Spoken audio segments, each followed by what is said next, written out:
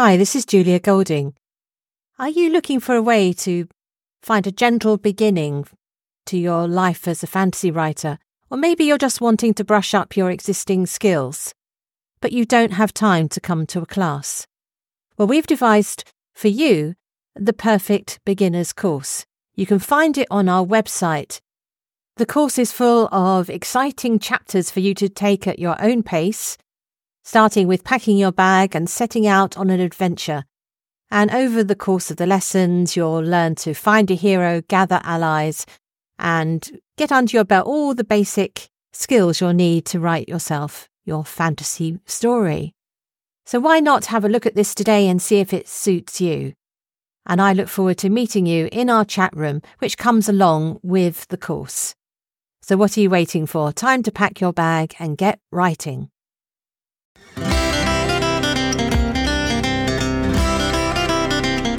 Hello and welcome to Mythmakers. Mythmakers is the podcast for fantasy fans and fantasy creatives, brought to you by the Oxford Centre for Fantasy. My name is Julia Golding. And today I want to talk to you about the issue of why it is dangerous to study Tolkien. And yes, here I am looking at you academics, all those people out there who are producing these great big books on Tolkien these days. We're going to look at why it is so dangerous what they are doing. But first of all, let's give this some historical context. There's a short-term historical context and there's a longer term. So looking further back, 50 years ago when Tolkien passed away in 1973, it would have been very unnatural for people to suggest that he would be studied at university. That was still true when it came to the 80s, when I was at college myself. He was regarded as, on one hand, an English professor of older languages, medieval and Anglo-Saxon, Norse and Celtic, those languages. But he was also well known, of course, as a writer of popular fiction. And it's that popular there which made him thought to be below the interest of academic study. Now, in the 80s, that was just beginning to change. It'd be quite interesting to find out when the very first academic article was written about him, actually. So if you know, do send me a line. But at the end of my undergraduate study at Cambridge, I told my supervisor that I wanted to do my final thesis on Tolkien and C.S. Lewis and creativity. That's the whole idea of mythopoeia, the sub-creation, the secondary creativity of the author and other creatives in a context where you think of there being like a creator god. That's how they perceive creativity. And I found that idea really inspiring because it gave you the idea that you could be a sub-creator of your own world. And in a way, for me, that released a whole sort of new aspect to creativity. Anyway, when I said I wanted to do this, so this is Cambridge in the late 80s, there was a bit of a from the people who were in charge of finding me a supervisor. They did find me one and I was allowed to do it, but there was definitely a feeling that it wasn't quite fully academic. I remember even thinking at the time that surely it'd be fine because I'm doing all these, stiff papers on tragedy and, all sorts of other serious subjects. So I was allowed to do a little bit of what I actually loved in my thesis. And I think that attitude was prevalent in the university systems of the 80s, began to fade a bit in the 90s, but still today you can find an element of sniffiness about Tolkien. I noticed, for example, that most universities who do teach Tolkien tend to do him as a gateway to medieval and Old English. It's as though he's a sort of gateway drug. Once you get hooked on Tolkien, you'll then be interested in Beowulf and Sir Gawain in the Green Knight. It's kind of a utilitarian way of looking at Tolkien rather than someone to be studied in their own right, as you would study Dickens or, Jane Austen. It has to be linked to something which is already recognisably an academic discipline. Okay, so things are changing. And I think that's thanks to the work of scholars in the 90s and the 2000s. But certainly to say you wanted to study Tolkien at that stage in the 80s and 90s was dangerous. It was a career risk, really. But now we've moved on to a different kind of danger. And this was brought home to me at the beginning of the month of September 2023, when there were two conferences running in Oxford at the same time. Both were there to mark the 50-year anniversary since the death of Tolkien. One of these conferences was the Tolkien Society Entmoot, which took place at St Catherine's College. If you went to that, do let me know how it went. I met a couple of people who participated in that, so it seemed to be good fun. But a more sort of rigorously academic conference was held at the much smaller college right next door to the college where Tolkien was a professor. So it's next door to Merton College, and it's a tiny little college called Corpus Christi. And that was aimed at the academic world. So we had leading scholars such as John Garth, Michael Ward, Holly Ordway, and it was convened by a Tolkien expert called Giuseppe Pezzini. Now, this one was a day and a half's conference, and it brought home to me the dangers of actually studying Tolkien in great depth, but in a new way. So what did I learn from this conference? I thought I would kind of report back to you to give you some of a flavour of the studies that are going on about Tolkien at the moment, because many people were talking about upcoming articles or books they've just published. The first insight it gave me is how international study of Tolkien has become. So we had scholars from all over the world.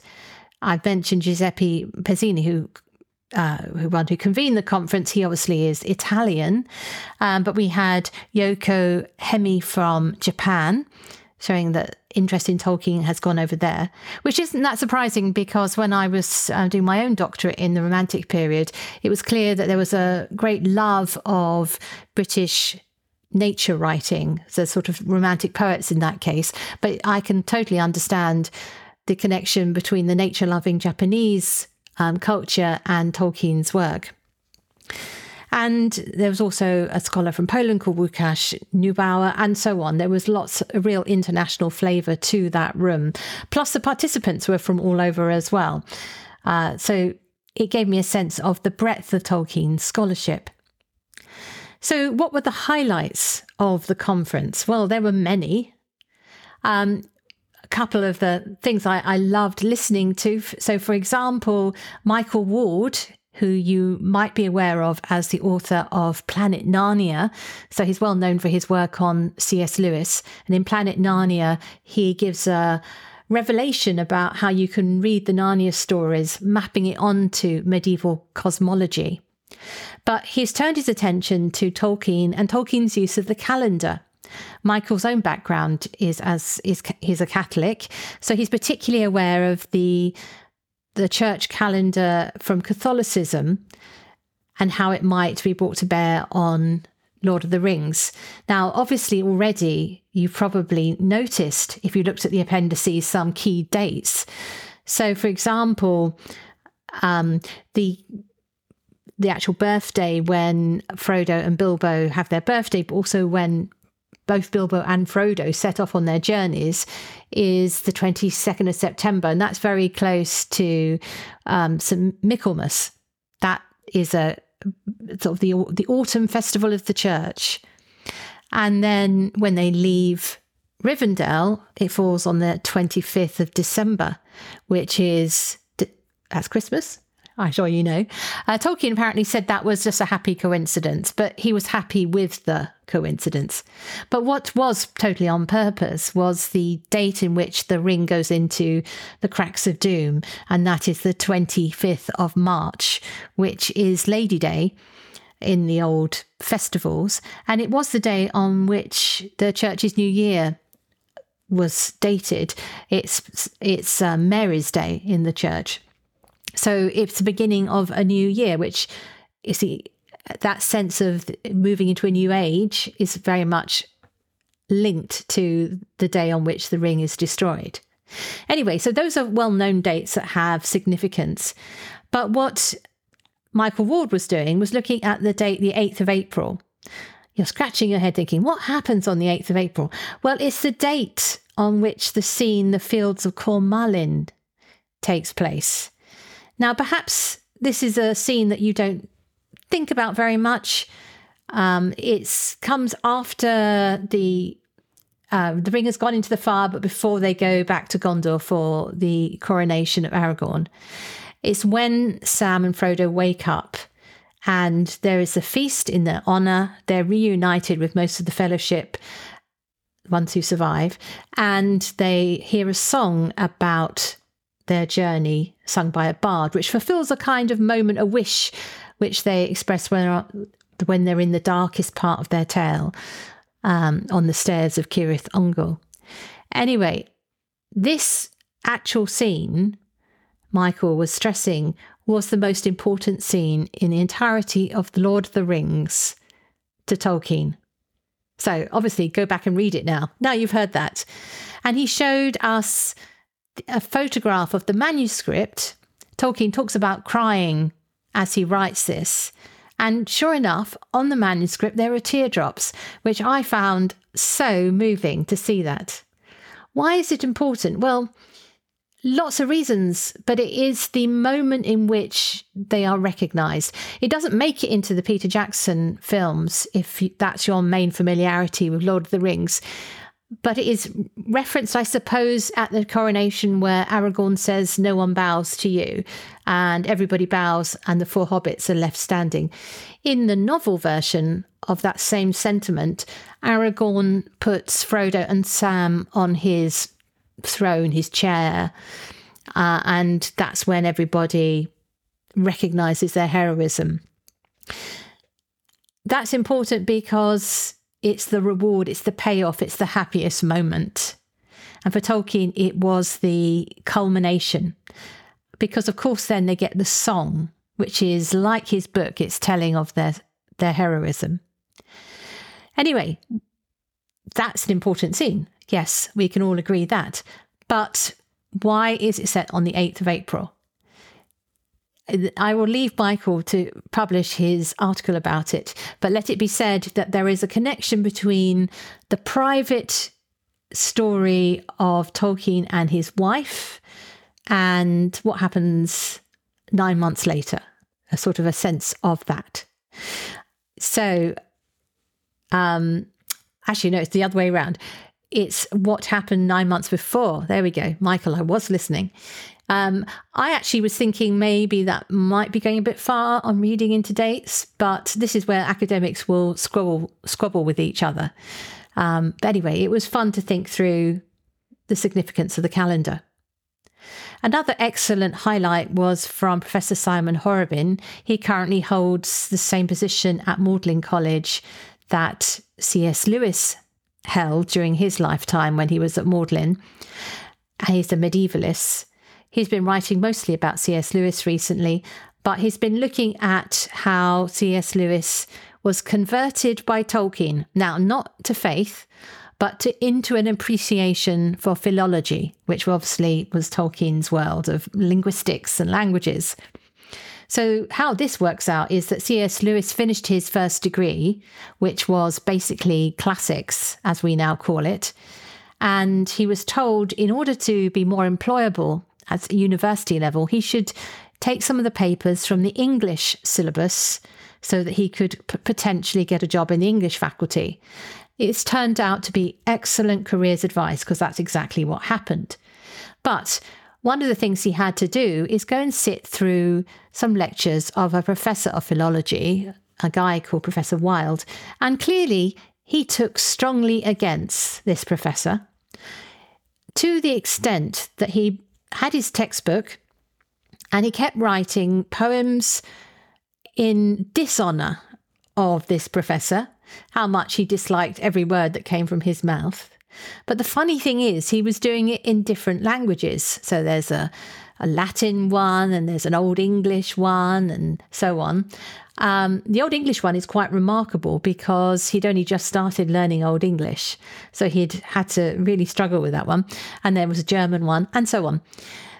And the revelation that Simon had was by showing this primer, this textbook, to a handwriting expert on C.S. Lewis, was to find out that the handwriting was actually indicative of 10 years of C.S. Lewis's handwriting, because it changed over that time. So you get a picture, not just that he was annoyed by this guy sitting there as a young man, as a student, but he was still carrying this, annoyance 10 years later when he was a colleague in the same faculty, which was, I must admit, absolutely hilarious. But that was the bad version of philology, which C.S. Lewis really disliked. And it took meeting Tolkien with his love of language and showing him the possibilities of a love of language and the inspirational love of language that then C.S. Lewis changed his mind about the value of the subject. And in fact, you'll remember, if you've read his Out of the Silent Planet and his Ransom trilogy, the space stories, that a philologist becomes his hero. A little bit of a nod there to Tolkien. Hi, this is Julia Golding. Are you looking for a way to find a gentle beginning to your life as a fantasy writer? Or maybe you're just wanting to brush up your existing skills, but you don't have time to come to a class. Well, we've devised for you the perfect beginner's course. You can find it on our website. The course is full of exciting chapters for you to take at your own pace, starting with packing your bag and setting out on an adventure. And over the course of the lessons, you'll learn to find a hero, gather allies, and get under your belt all the basic skills you'll need to write yourself your fantasy story. So why not have a look at this today and see if it suits you? And I look forward to meeting you in our chat room, which comes along with the course. So what are you waiting for? Time to pack your bag and get writing. And John Garth was there, which was great because I'd never met him, and I've used his books a lot, particularly the ones about the places that inspired Tolkien's work. It's a wonderful book. Save up your pennies for that book. He's also, of course, written about Tolkien and the Great War. He's currently working on Tolkien and literary biographies. And this is one of the ways in which a conference is so great, because while I was listening to his work and talking about the suspicion that Tolkien had about literary biography, because how do any of us know what really goes on in the mind of any author, even the author themselves? But it made me think about Tolkien himself as a kind of biographer, the way he tells the same life stories again and again. So take, for example, Beren and Luthien. He tells that in prose, he tells it in poetry, he tells it in longer form, shorter form, so many versions of the same tale. So he himself, even though they're fictional characters, he treats them as real people in this suspended disbelief that he has. He makes Middle-earth real, so therefore these are real historical figures within his own creation. So that I was thinking about that and the relationship, how he has to find a way to be a biographer himself. Anyway, so that was great listening to John Garth. Holly Ordway, who people who listen to this podcast will have met her recently on 2 occasions. Her book on Tolkien's faith has just come out, and I'm about halfway through that myself, learning a lot. But she also has written a book called Tolkien's Modern Reading, about all the material post-1850 that Tolkien read. And she was drawing on some of that for what she was talking about at the conference. And it underlined something she touched on in her interview with me, which is about how different Tolkien was to other writers focusing on the kind of empire period in British history. The scene in Lord of the Rings, which brings this to the fore, there's the skirmish with the Southrons, and Sam sees for the first time the war of men against men, and he sees a fallen victim from the enemy side. They've just met Faramir's men. The Mumakil, the big elephant thing, comes through the landscape with the men alongside, and Sam is horrified. And he has this moment of humanity where he thinks about what was it that brought this man here and his motives, and how he, in a way, is the hero of his own tale, how he has his own reasons for being here, not looking at the enemy as wholly evil. So one of the things that this sets him apart, this is Tolkien now, is that he always questioned the existing race relations of his day. Having been born in South Africa, he had no truck with that system. He hated it. He said he hated it.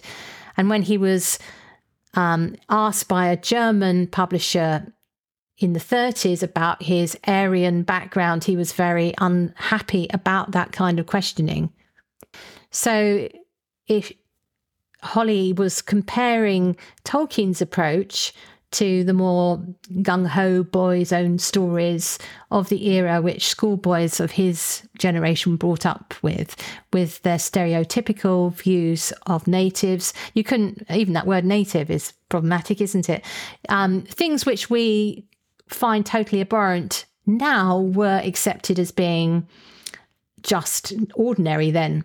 And it was his reading against that kind of casual racism which led to such scenes in Lord of the Rings. So anyway, that was lovely to hear her talking about that. And one of my favourite speeches of the whole conference was the convener's, Giuseppe Pezzini's, because he talked about Tolkien's creative process. And I thought I'd share with you a couple of the quotes that he came up with, because they're such fun. And as an author, I find this really inspiring. So Tolkien is asked, what is Lord of the Rings about? So he writes in one of his letters, "The Lord of the Rings is, to me anyway, largely an essay in linguistic aesthetic. As I sometimes say to people who ask me what it is all about, it is not about anything but itself." If you've read the preface to Lord of the Rings, you'll see that he tries to separate himself from any simplistic allegory about, the ring being the atom bomb and so on. But he's saying that what it is about is exploring the beauty of the languages he was creating, and then the stories grow out of that. It doesn't mean you as the reader can't find applications to our lived experience, but he doesn't want you to feel that you've got a one-on-one allegory going on. And he goes on in a letter to his son Christopher, "No one believes me when I say that my long book is an attempt to create a world in which a form of language agreeable to my personal aesthetic might seem real. But it is true. An inquirer, among many, asked what the Lord of the Rings was all about and whether it was an allegory. And I said it was an effort to create a situation in which a common greeting would be Ellen Sila Lumen Omientielmo. And that was the phrase, and that phrase long antedated the book." Forgive me if my Elvish pronunciation isn't up to scratch, but that's the greeting. I think Frodo says it to the elves on first meeting. So it echoes throughout the Lord of the Rings. And he had this language in his head and thought, okay, I've got this wonderful language. Let's go and write the place in which it could be spoken. So from that tiny seed grew this enormous myth. And when I look at my own experience as an author, obviously I'm nothing of the standard of Tolkien, but I've written a lot of books. I can see similar seeds which get into the creative process and they sprout.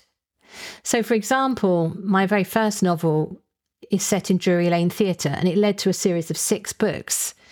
And that came about because I grew fascinated by the historic the location of Drury Lane Theatre in 1790s, because it was in a particular exciting part of London at a pivotal moment in history. French Revolution is going on.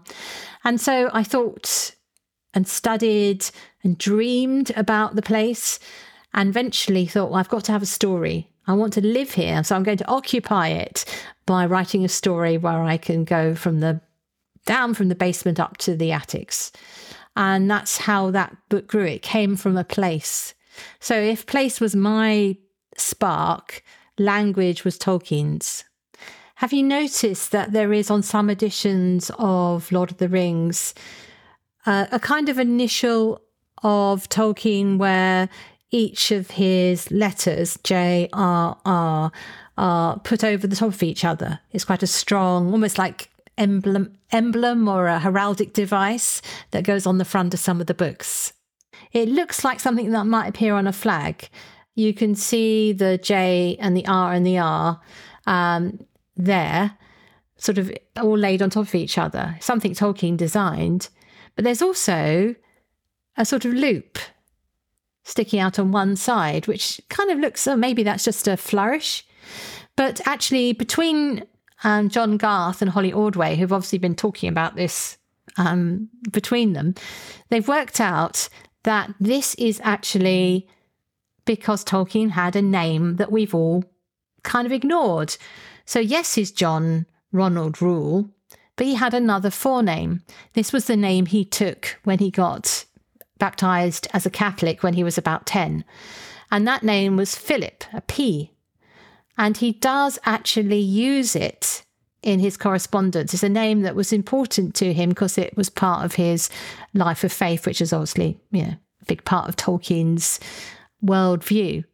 So that had been hidden there in plain sight, and all of us had ignored it because it's not on the spine of the book. So I suppose we should be calling him John Ronald Reuel Philip. That's a bit much, isn't it? So perhaps we'll just stick with J-R-R-R. But anyway, now I can look at that initial and see what's really going on underneath the surface.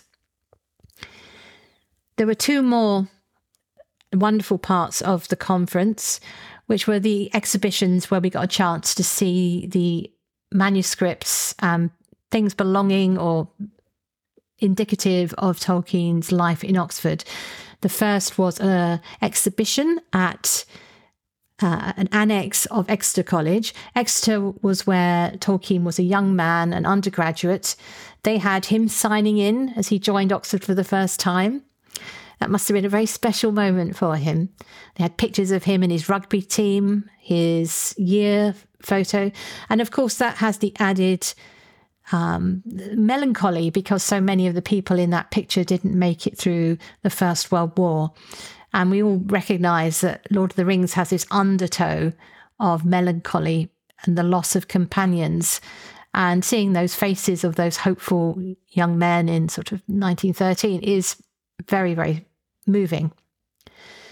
But he had, even in his, I suppose, the teenager, isn't he? Teenage Tolkien had wonderful handwriting. So puts us all to shame. And then the second of his, he had several colleges in Oxford, but the one where he spent a lot of his time as a professor, which was Merton College, they put together an exhibition of letters and other things that he'd written during his time at the college there. In fact, it was a college that he retired to, and he lived in college accommodation until very late in his life. There was a few years when he went away and lived in Bournemouth, which is a seaside town, with his wife. When his wife passed away, he lived in college accommodation. It just so happened he was down in Bournemouth visiting friends when he had his final illness, so he died in hospital down there. But anyway, it was very lovely on this anniversary year to see, again, things that connect us to the man himself, the pages he's touched, the letters he's written, the kind of things that were going on in his head. And also just to mention that Merton College Library is the most gorgeous ancient library. The building itself is so inspiring. You can think of the libraries in Gondor must have looked something like that. why is it dangerous to study Tolkien? I started off by saying it was dangerous in the 80s because it was looked on as being not sufficiently academic. I think now we've reached a point where it's suddenly going to be a very popular area to study. There are some things which are going to help that. There's a new edition of his letters that is about to come out, or shortly. I'm not sure we know the exact date, but soon. And these will bring into everybody's reach more letters than were in the original volume edited by Humphrey Carpenter. And Holly Ordway has pointed out, when I interviewed her, that quite a lot of the selections that Humphrey Carpenter made when he was editing that volume are ones which cut off some interesting parts of the letter. There's some lack of sympathy between Humphrey Carpenter and his subject, some biases, which you can see if you read the full letters. I think that's how she describes it. But anyway, there are shortcomings, so we'll have to get the new volume when it comes out if we want to see the full letter without these editorial interference. And that will encourage scholars to uncover yet more new angles to Tolkien. And I think the danger now is that Tolkien is an author who has such depth. He connects not just to medieval and Old English Viking sagas and so on. You can look at him in that sense, but he also connects to the classical tradition. This is particularly in the Silmarillion, with its quite harsh. They feel more like Greek tragedies, many of the stories there. And if we think about him having done classics first, as many did in their generation, you can see those influences. So there is so much to uncover, but there's also a lot to understand in about Tolkien's shaping of our modern period, the cultural reception of Tolkien, which only grows in scope as time passes. And I'm not talking here about fandom only, though that's a big part of it. I'm talking about how he has given us a shared language to describe good and evil, for example, and how he has shaped the idea of what fantasy looks like and what it does. I think we're very lucky it was him to kick this all off, because his work is so rewarding of this in-depth study. So where does the danger come? The danger comes in that you can get lost in that as a creative. I think that there is a famous book called The Anxiety of Influence, which if you've done any English literature, you will remember from your 20th century literary criticism. But the thesis there is that we all get kind of overwhelmed by the voices that have come before us, and it kind of stifles our own creativity.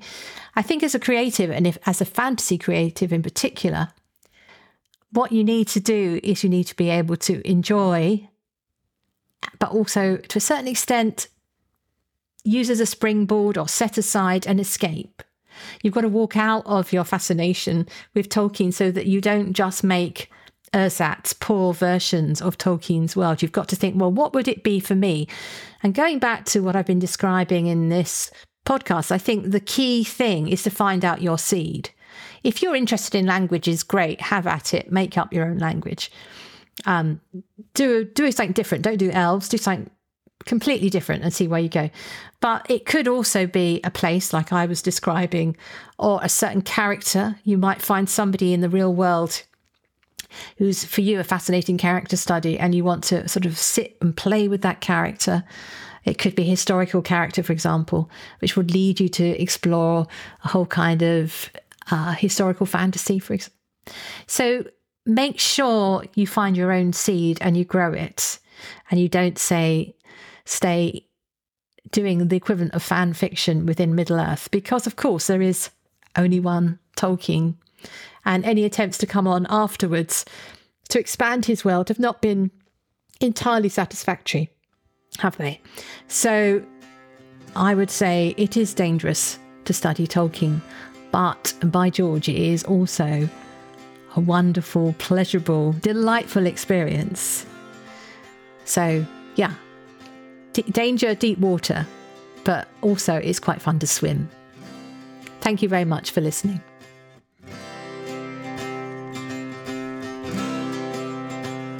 Thanks for listening to Mythmakers Podcast, brought to you by the Oxford Centre for Fantasy. Visit oxfordcenterforfantasy.org to join in the fun. Find out about our online courses, in-person stays in Oxford, plus visit our shop for great gifts. Tell a friend and subscribe wherever you find your favourite podcasts worldwide.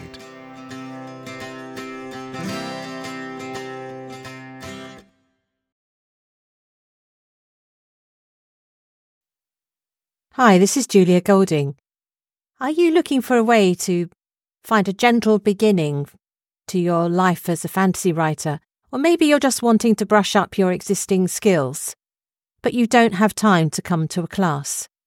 Well, we've devised for you the perfect beginner's course. You can find it on our website.